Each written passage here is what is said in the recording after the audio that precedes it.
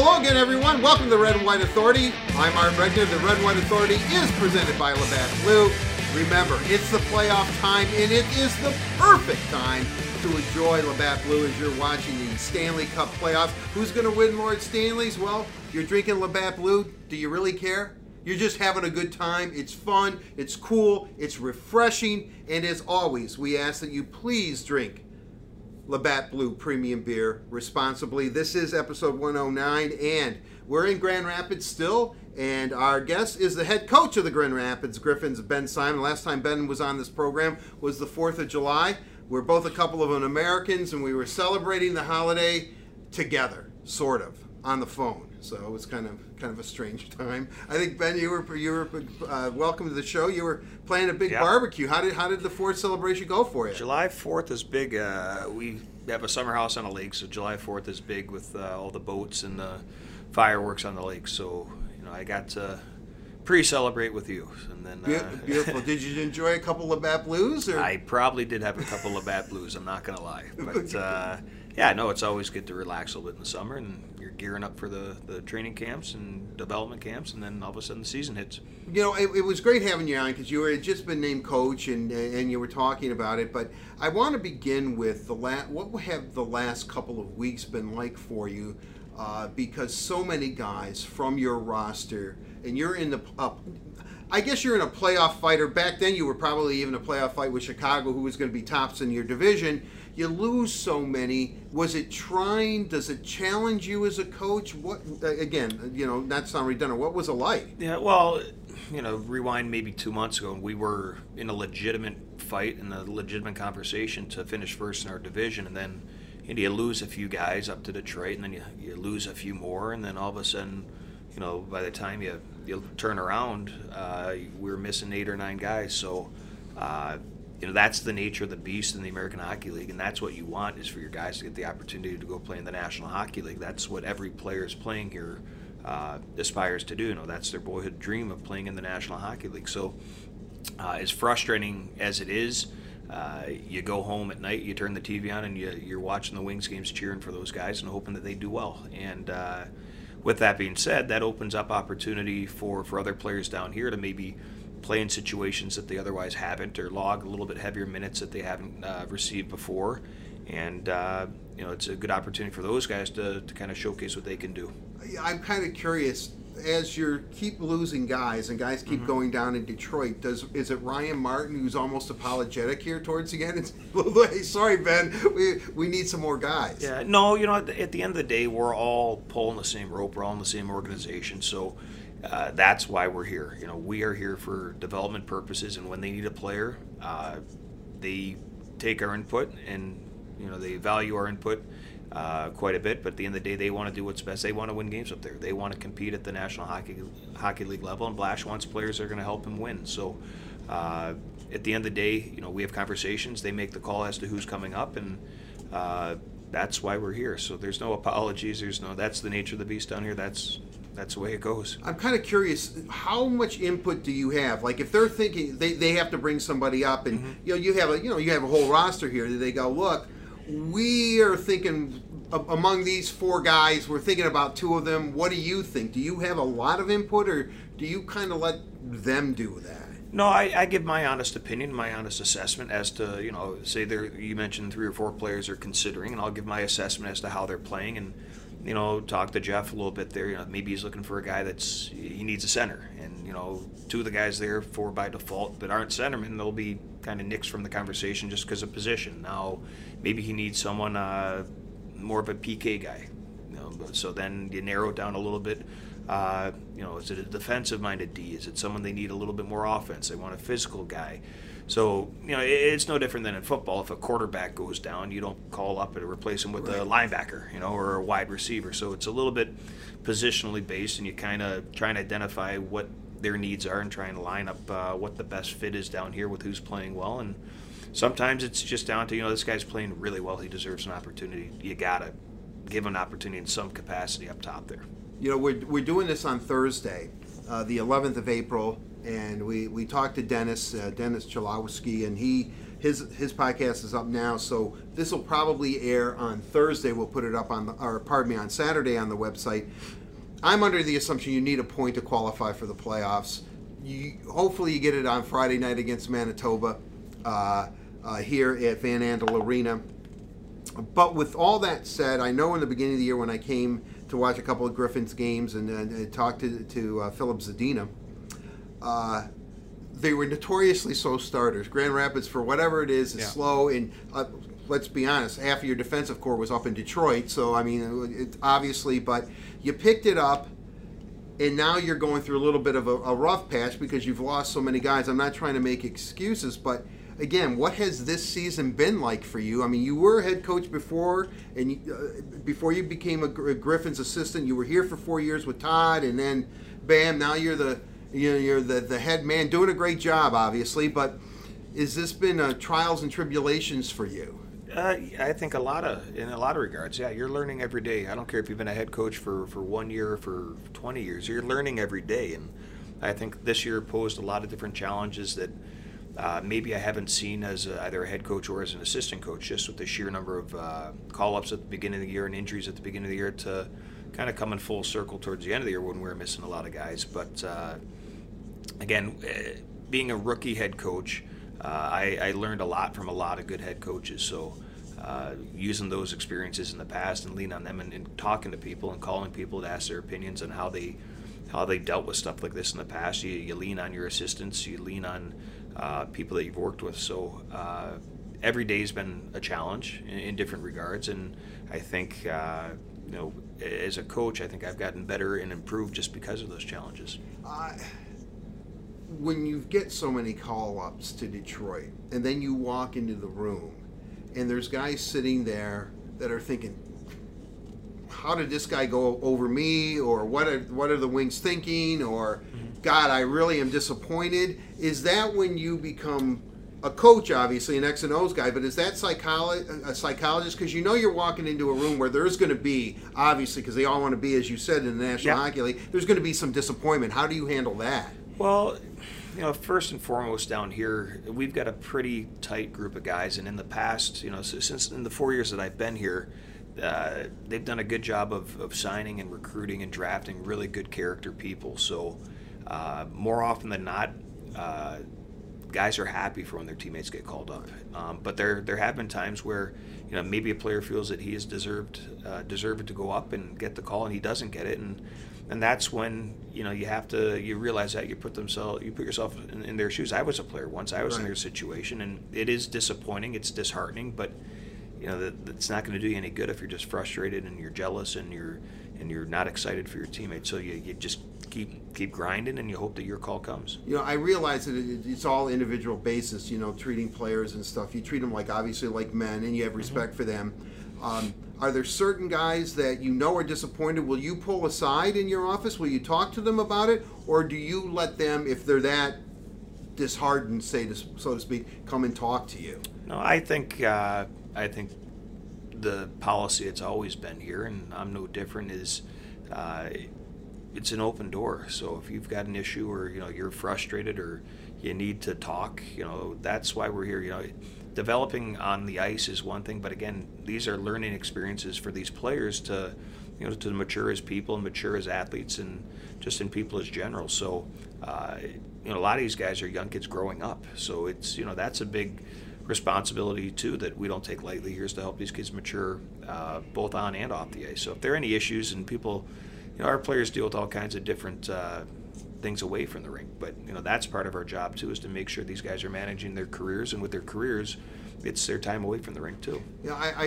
Giovanni Smith is one of the 4 prospects that is part of our blog series, Taking Flight, on the website on DetroitRedWings.com. Joe Hicketts is another one, Jack Adams, and then Joe Valeno, who plays in the Quebec League. And Giovanni's blog was up, and he was the last one who wrote, and he did say something about, look, I'm happy when a guy gets called up, that, because we all want to be there and he's fulfilling a dream. Plus, it gives me opportunity. I know that I'm going to get more. There's ice time to be had, and I'm going to get some of that. I would imagine we'll turn now. We'll ask you a couple of prospects, and then we'll get into the hopefully a long successful playoff run. But a guy like Giovanni, who I know just from doing the vlog series, started off real slowly, was away from home for the first time. It appeared to me that when he went back home for Christmas and he was able to see his brother, who also now plays, I believe, in the Boston system, but originally by Dallas, that kind of revived him. I mean, he kind of came back with renewed spirit, and so much so that he was Player of the Month for the Griffins last month. So I'm kind of curious, where is he at? Because I know the Red Wings expect big things from him. He's big body, has skill, can take care of himself. Yeah, I think Giovanni has grown up tremendously from the start of the year to where he is now, where we sit now. But with a lot of young guys, and Giovanni's no different, it's finding your routine and developing habits as a pro. He's living on his own for the first time. He's got adult responsibilities. He's got to pay rent. He's got to do his own laundry. He's got to make his own food. His billet family's not there. Mom's not there. Dad's not there to cook for him.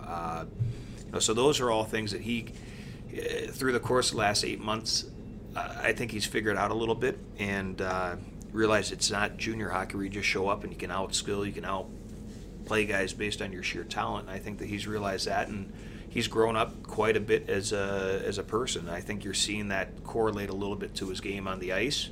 And like anything, it's confidence. When you get a little bit of confidence, it snowballs. When things aren't going well, they can be, they can snowball the other way. So I think that I think he's done a lot of growing up, both on the ice and off the ice.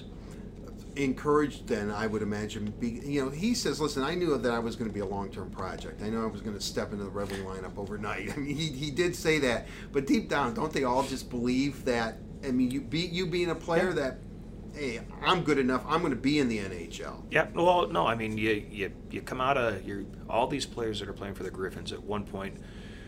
More often than not, were one of the best players on their college team or their junior team. Now you're getting all those best players from the college teams, all the junior teams. Now you're factoring, okay, now we got some Europeans coming that were good players on their European teams. Now all of a sudden you're going from the big fish in a little pond to now it's tightened up quite a bit and there's a lot more competition. So I remember when I was in college, I came out of college, I was a pretty good college hockey player as a senior. I thought I was going to make the Atlanta Thrashers right out of camp. And right. Atlanta was an expansion team. They were terrible. And I went to my first camp. I was probably the first guy to get sent down. And I knew it was a shock for me. I thought I was ready to play in the NHL. And I knew right away that, okay, I got a long ways to go. So it's a little bit of a shock for players. And again, the expectations, and it's changed quite a bit nowadays with the media hype and the everyone that's so excited and the energy behind it, that you got to kind of temper that a little bit, and the expectations are, they're high to start with, but again, you really don't know what the player is until,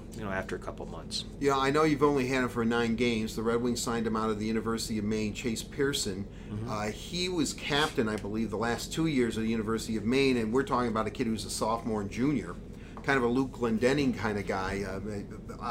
I would imagine you must like what you see. I know the organization has leadership. How is he adapting to the pro game?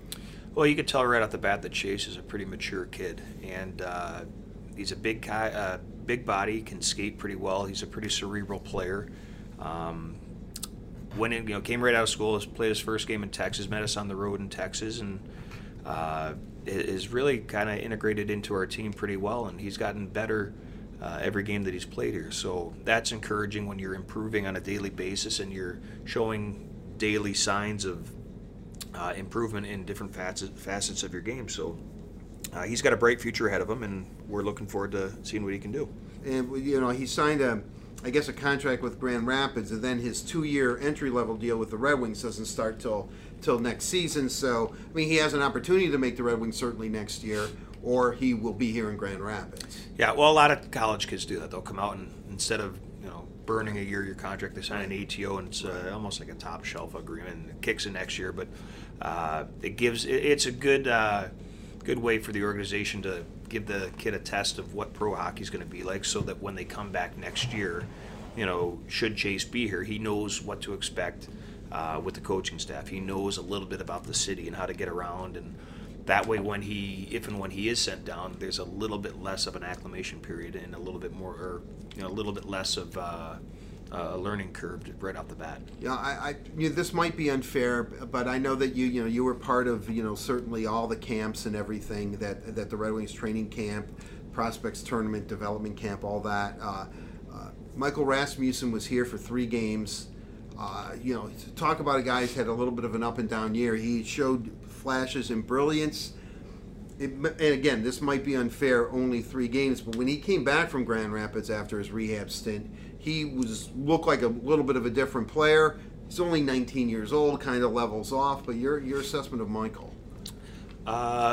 Again, another very mature kid. Kind of been forced to mature a little bit too quickly, but he's a kid that takes his career very seriously, and you can tell that just in his demeanor on the ice, at the rink, with how he conducts himself amongst his teammates. He wants to be an NHL player, and you can see that right away. But again, like when he came down here, he was determined to focus. He was determined to make sure that he was making the most of probably getting a lot more ice time down here. And he didn't come down here knowing that he was going back up and all, but he came down here, didn't have one toe in the water. He jumped with both feet in and bought in with what we were doing in the time that he was here. And obviously, when you're coming down here, he played well down here, so you take that experience down here and you hopefully build a little confidence so that when he goes back up to Detroit, he's better fit and he's ready to go. Another player that I believe now is playing for Toledo, is playing for Dan Watson down in Toledo, but Red Wings signed him last year out of college, David Pope. He played 28 games so far for the Griffins, a couple of goals, 3 points total, -1. A guy who has a great shot. When you look at that and high expectations, you sort of think, well, it's all an adjustment. We all mature differently. Is that what's going on with David right now? Well, again, every player develops and matures at different times. Some people take a little bit longer to figure out. Some people, it clicks right away and they take off a lot quicker. But I think this year for David was a little bit frustrating and never really got a lot of traction with being in the lineup on a consistent basis. So then when you're put in, now you're trying to do maybe a little bit too much, and sometimes that backfires. Mm-hmm. But for a kid like David, again, he's just got to continue to focus on competing on a daily basis, and his footwork. He can shoot a puck, no question. He had goal-scoring success at the college level, but sometimes at the college level, you're not going to be the same player. So you got to find a way to stick in the lineup and make the most. If you're plugged into the fourth line, you got to be the best fourth liner. Find a way to stay in the lineup, and then from there, you gain the coach's trust and maybe get bumped up to the second line or the third line. Then you got to continue to build that trust and build your resume a little bit as a player, and then all of a sudden you do become that player that you were in college. So it's a process, and we're not closing the doors on David Pope. He's down in Toledo to go play and get some confidence and be put in situations that he was playing in college and use that to springboard. Hopefully, it could be this year in playoffs. It could be next year. Well, the one good thing about the Red Wing organization is they view Toledo just they're part of the organization. Some guys look like they're being banished when they go to the ECHL. That is not the case with the Red Wings. Yeah, no, not the case whatsoever. I mean, if you look at the players that Detroit has sent down to Toledo in recent years, a lot of them gone on to play in the NHL. So some organizations they treat it a different way, but Detroit treats it as we're sending guys down there to go play and gain a lot of playing experience. They've got a great facility down there. They've got good coaches down there. It's close to Detroit, so they can go see them play down there.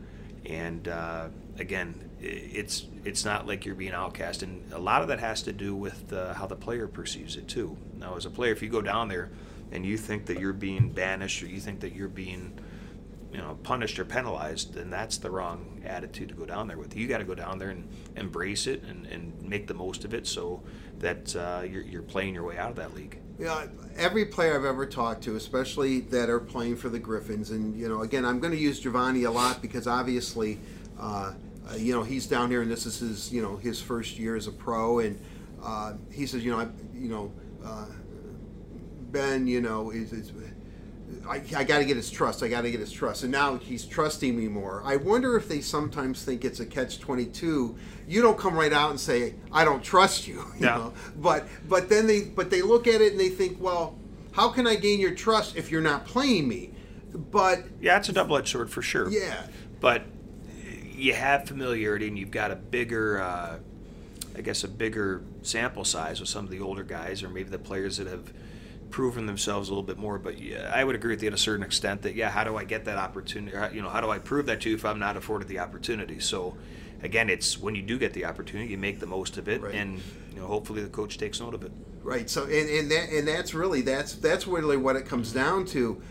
Sometimes players think, well, especially younger players, well, this is not it's out of my hands. I can only do so much. But then it kind of kicks in with, even if I get a minute of ice time, I've got to make the most of that 1 minute. That's got to be the best minute of my my game. So, and again, that's another learning curve for some of these younger players. They're maybe used to playing a lot more and being a really go-to guy for their junior or their college team. All of a sudden, their role may change. Their minutes are a little bit different. You've got to really make sure that the time that you get, you're making the most of. How many guys actually get it maybe from the get-go, and how many guys do you have to, maybe much to your amazement, have to almost hammer on the head with it? No, every player's different. Some people they're different learners. Some players are better if you show them through video. Other players are better if you show them on a dry erase board and with X's and O's. And other players, you have to show them on the ice. You physically show them. This is what I want.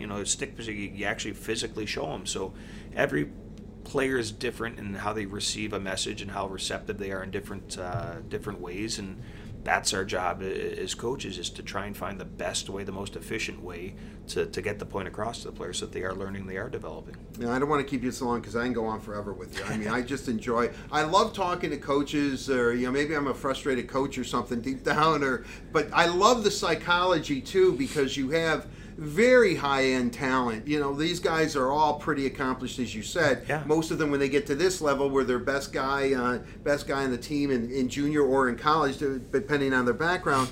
But I want to move on and talk about a couple of more guys. And up first is Dominic Turgeon. Always called up when the Red Wings need a penalty killer. We had him on the podcast last year. Obviously he has a great pedigree. Why his father's not in the Hall of Fame, I just don't know, but we'll save that for another time. But how is Dom doing this year? I think Dom, his numbers are down this year if you look at sheer terms of offensive output. But again, he's a dependable guy defensively. You know what you're going to get, and that as a coach, you can't ask for anything more.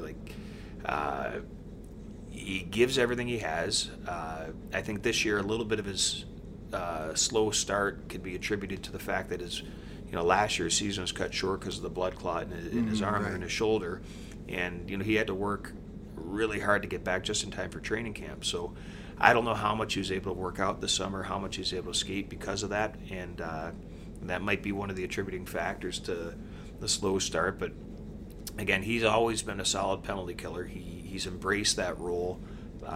He's at his best and you can tell when Dom's dialed into a game or not. If you can tell right off the bat with his face-offs, and if he's winning face-offs, he's engaged.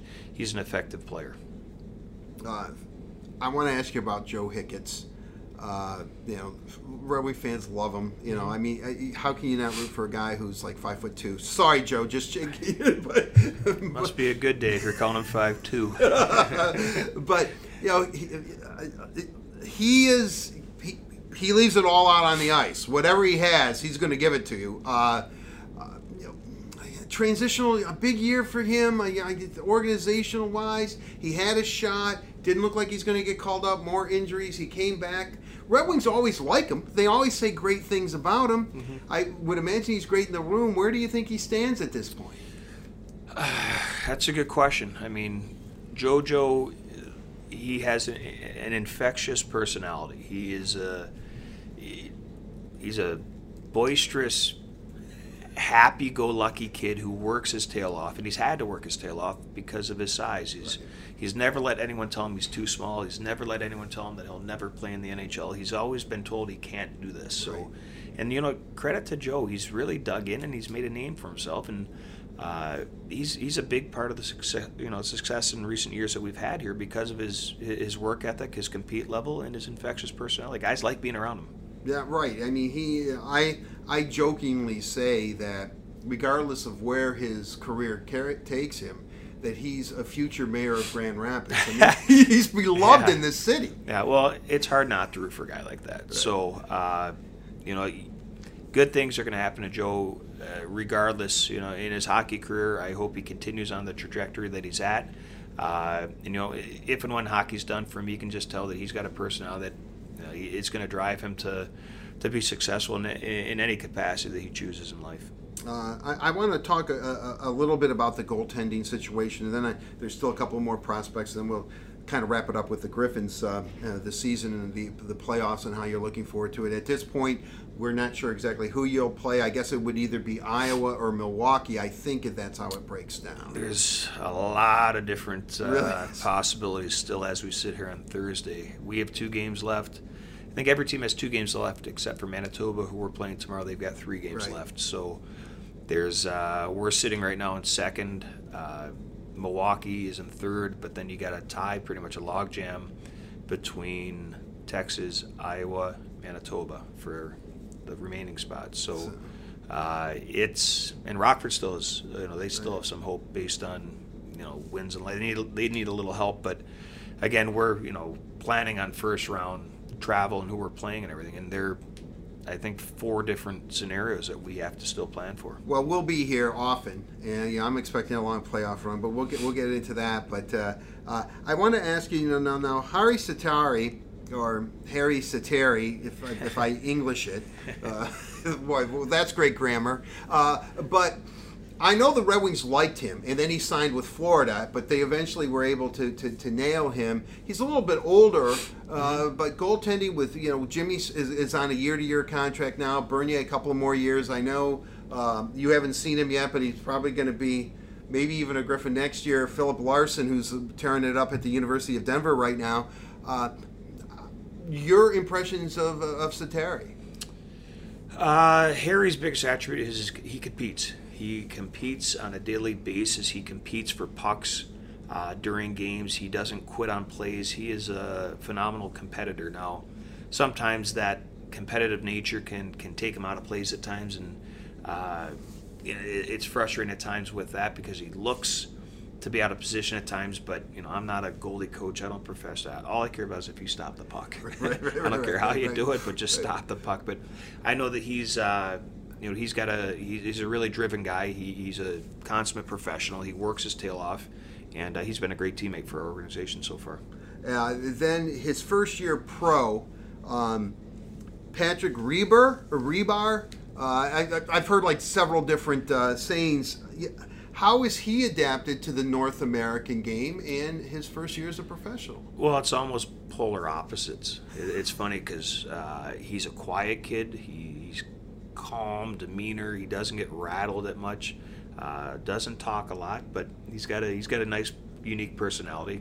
But again, nothing really rattles him. Like, he's pretty patient. He's pretty relaxed, and sometimes you want to check his heartbeat, but that's a great attribute to have because he doesn't get too high at the highs and too low at the lows. Most head coaches kind of take a back-off approach to goaltenders for the most part. Even Jeff Blashill, who, by his own admission, was not a very good goaltender at Ferris State, but he was still a goalie. But if I could score on Blash in college, but all kidding aside, so Brian Mahoney-Wilson is the guy that you try to get most of your feedback, I would imagine, the development goaltending coach for the entire organization, but based here in Grand Rapids. Yeah, no, Beamer's done a great job. He puts a lot of time into these guys with a lot of video, a lot of the on-ice stuff. I trust Brian completely with what he's doing with these goalies. He develops relationships with these guys during the season, over the summer, gets to know these guys like that. He does a tremendous job at what he does. So I value his input a lot, and I trust him with his assessment. And we've got tough decisions to make sometimes on a nightly basis during the year, like who's the better guy to go with. Right. He's got a great pulse on these guys, and I think both guys understand Brian's personality as well.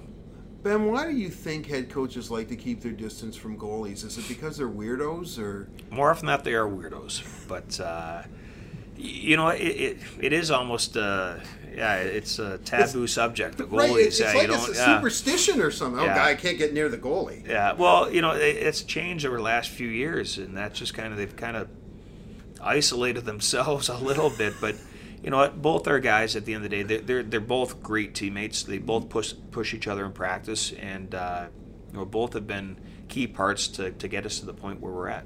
I want to then go back into a couple more players that I wanted to ask you about. I believe he'll be in Detroit next year, but let's begin with Filip Hronek. Pretty impressive.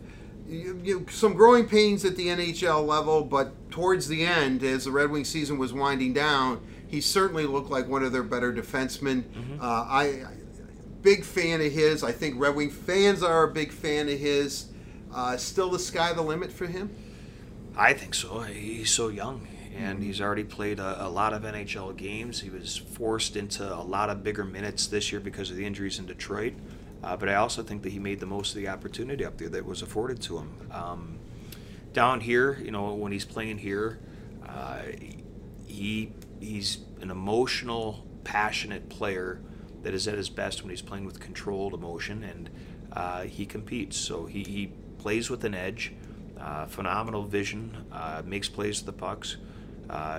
He shoots the puck pretty well, and he's got high expectations for himself. So when he's down here, he's really driven to play his way out of this league and wait for that call to get called back up. Another defenseman, Libor Sulak, who the Red Wings thought was very athletic, that they liked. He started the season in Detroit, then came down here. I happened to be here his first day at practice as a Griffin, and he was looking forward to coming down here and learning his game, learning his craft. How has he adapted? Julie has been took a little bit longer to get going here at the beginning of the year, but again, it's a first time in North America. It's a different sized arena, different language, different city, different coaches. So there's certainly an acclimation period for a guy coming over for the first time, and he's progressed nicely. His biggest attribute is his skating ability. He can skate like the wind. Where he gets into trouble is where he tries to do too much with the puck at times. I think he's gotten better at reading plays here and knowing when to jump in the play, when not to, when to try to do too much, when to make plays, and when to make a simple play and live to fight another day. Have you seen that athleticism? Because that was the first thing that everyone said is we didn't believe he was as athletic. Meaning, I guess he's just a good athlete. I mean, have you seen that in him? Has that translated to the ice? He is a phenomenal athlete, and you can see that correlation on the ice because of his skating ability. And he's got tremendous hand-eye coordination. He's gotten better defensively, and anytime you've got a good athlete that cares, which he does, it's a good recipe for good potential. Our producer, Andrew Kristoff, who's here in the room too, and he loves this guy. It's one of his all-time favorite players. Always rooting for him. Vili Saariarvi. How's Vili doing?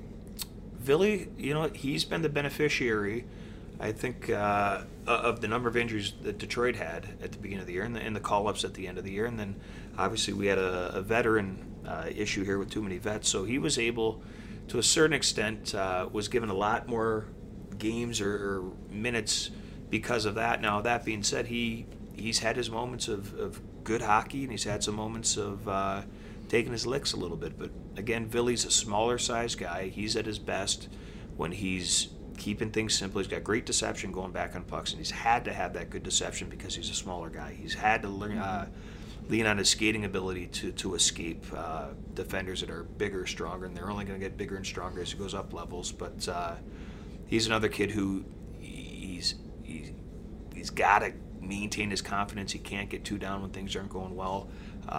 When he's confident, he's making plays. He's a very effective player, and again, he's young as well. So. Yeah, I don't know where you stand on the plus-minus statistic, but he's a plus 19, which I think leads the team, leads the Griffins.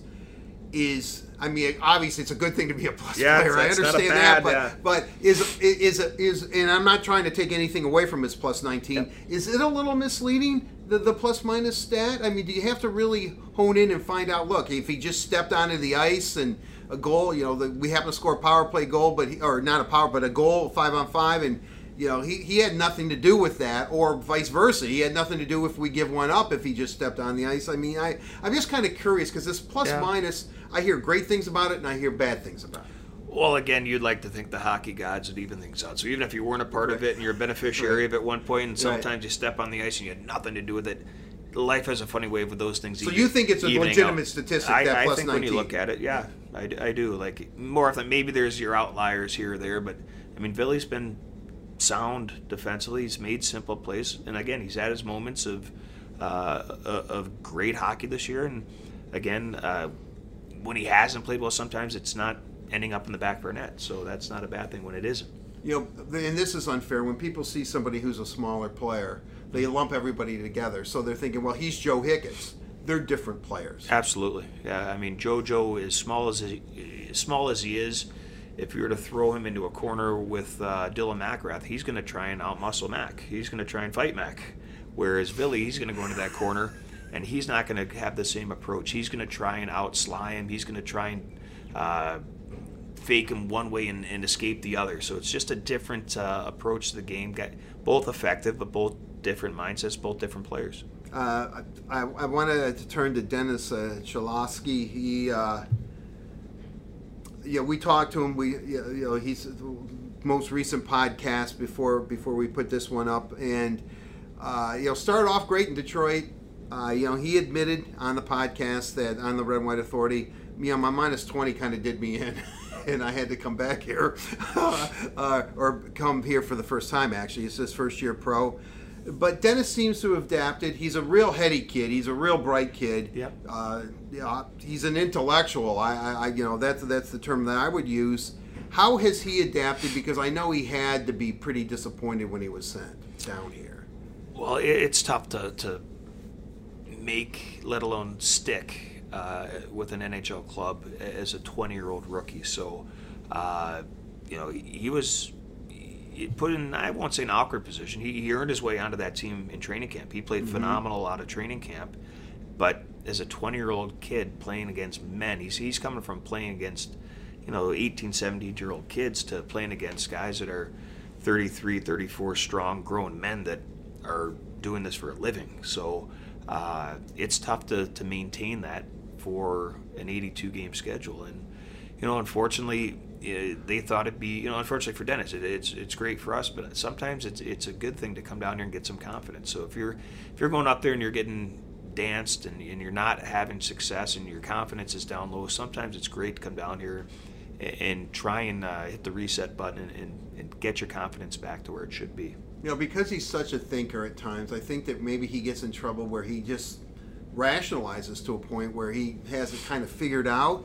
And he said, I've been told, and I realize this myself, that I've got to raise my intensity level. Not that he doesn't take it seriously, but he's got to know, boom. But I want to ask you, can you coach? Can you teach aggression? How to be aggressive? Or is that a real difficult thing? And I'm asking a real intangible here, Ben. Yeah. But, well, I think Dennis's biggest attribute can be construed as his biggest deficiency. So, when Dennis makes a play, he's got great poise, he holds onto the puck, and he makes a great pass, everyone says, wow, did you see that play? Right. But then maybe the next play, he does the same thing, holds onto the puck, great poise, and he turns the puck over. Right. People are like, well, that's soft. He didn't make a hard play there. Well, can you have it both ways? Right, so, exactly. Great point. That's a tough argument there, but on the defensive side of things, with Dennis, his biggest focus, and he's improved steadily since he's been here, is just being a little bit more engaged, ending plays a little bit quicker, being a little bit more physically involved, and I think he's done that nicely. Again, this is, I keep saying this is an unfair question. You treat all these guys the same. They're all your players. They all go to, battle for you, if you will. But when you have high-end caliber talent, not that you coach them differently, but the expectation levels of the organization, does that put kind of added pressure on you when you're coaching a high-end guy, or do you just have a job to do, which is to coach the Grand Rapids Griffins and let the chips fall where they may? No, I think you hold everyone accountable to the parameters of their role. I have different expectations for Philip Zadina than I do for Chris Terry. But that being said, as an organization, there's two mandates: is you develop, and you want to develop in a winning environment. So I think winning is a skill. You have to learn how to win. I think Detroit wants winners, and that's what we try and do here. We try and make sure that players are learning, are developing on a daily basis, and doing so in a winning culture. I think that's beneficial for both parties, for all parties involved. But I think you treat players, I wouldn't say you treat them the same. I think you hold them accountable to the same standard that they're expected of, and you have to find a way to treat them to get to them. Well, finally, I'll ask you the last player I'll ask you about. And then, if there's somebody else that you would like that I've missed, because I feel like I'm short shifting some guys here because of the time limit. But Philip Zadina, guys like me had him penciled in. He's going to make the Red Wings and be 35 goal scorers. As a raw rookie.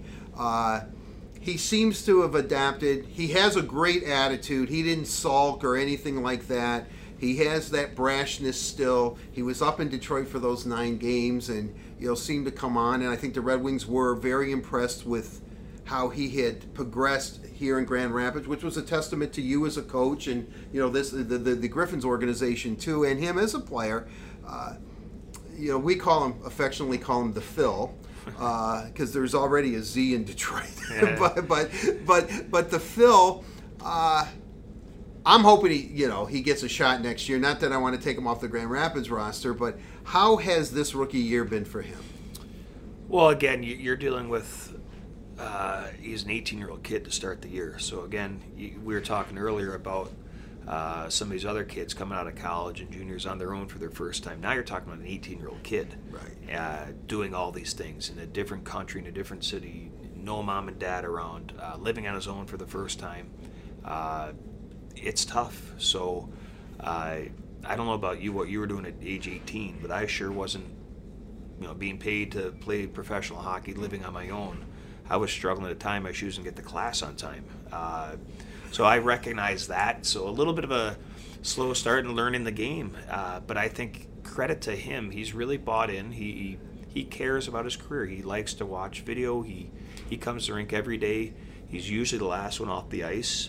You got to drag him off the ice some days. And he went up to Detroit, and I thought got better every game that he played. And then, coming back down here, I think it's going to be, this last little stretch here. I think he's found out that as games get tighter, coming down the playoff, push here, when push comes to shove, it's a lot harder to score goals. It's a lot tighter. There's not a lot more, there's not a lot of space. So again, he's going through this year a lot of firsts. So he's going to be better for it in the long run. And, he demands a lot of himself. He's got high expectations of himself. And I think that he's matured nicely as a player and as a person throughout this year. It's funny you would bring up, I don't know what you were doing at 18. I don't want to know. Don't tell me. I can remember being a freshman in college, and Michigan's football team was very, very good back then.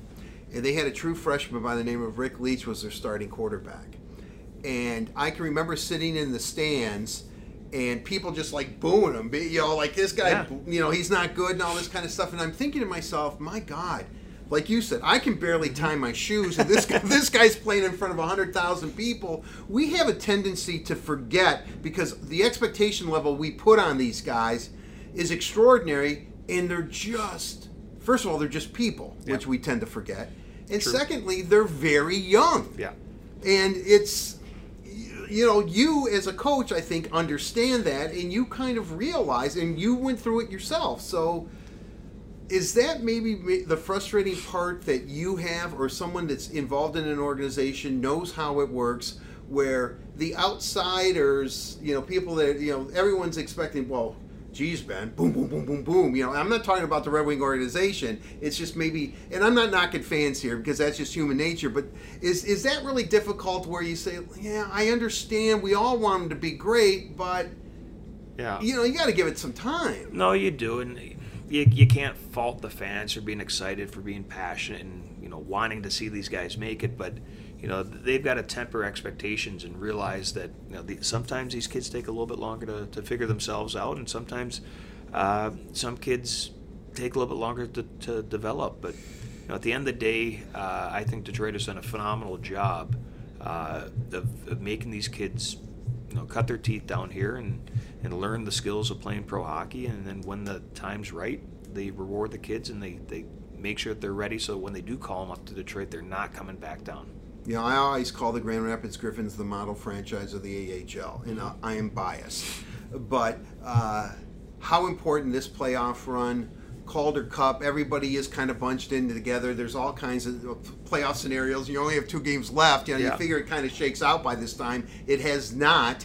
I know you're looking forward to it. I know we are. I know Red Wing fans and Griffin fans certainly, but Red Wing fans are looking forward to it. This team is a front and center in this Detroit organization. Everybody is looking towards Grand Rapids right now and hoping, and Toledo too, to a certain degree. Yep. I know Dan Watson and his club is going through a playoff battle as well. How big is this for the Detroit organization to have a successful playoff run, and how important is it for some individual players like a Zadina, a Chalowski, Joe Hicketts? I mean, how important is it for them? Well, playoff hockey's, it's different than the regular season, and like we talked about earlier, things are tighter, things are harder.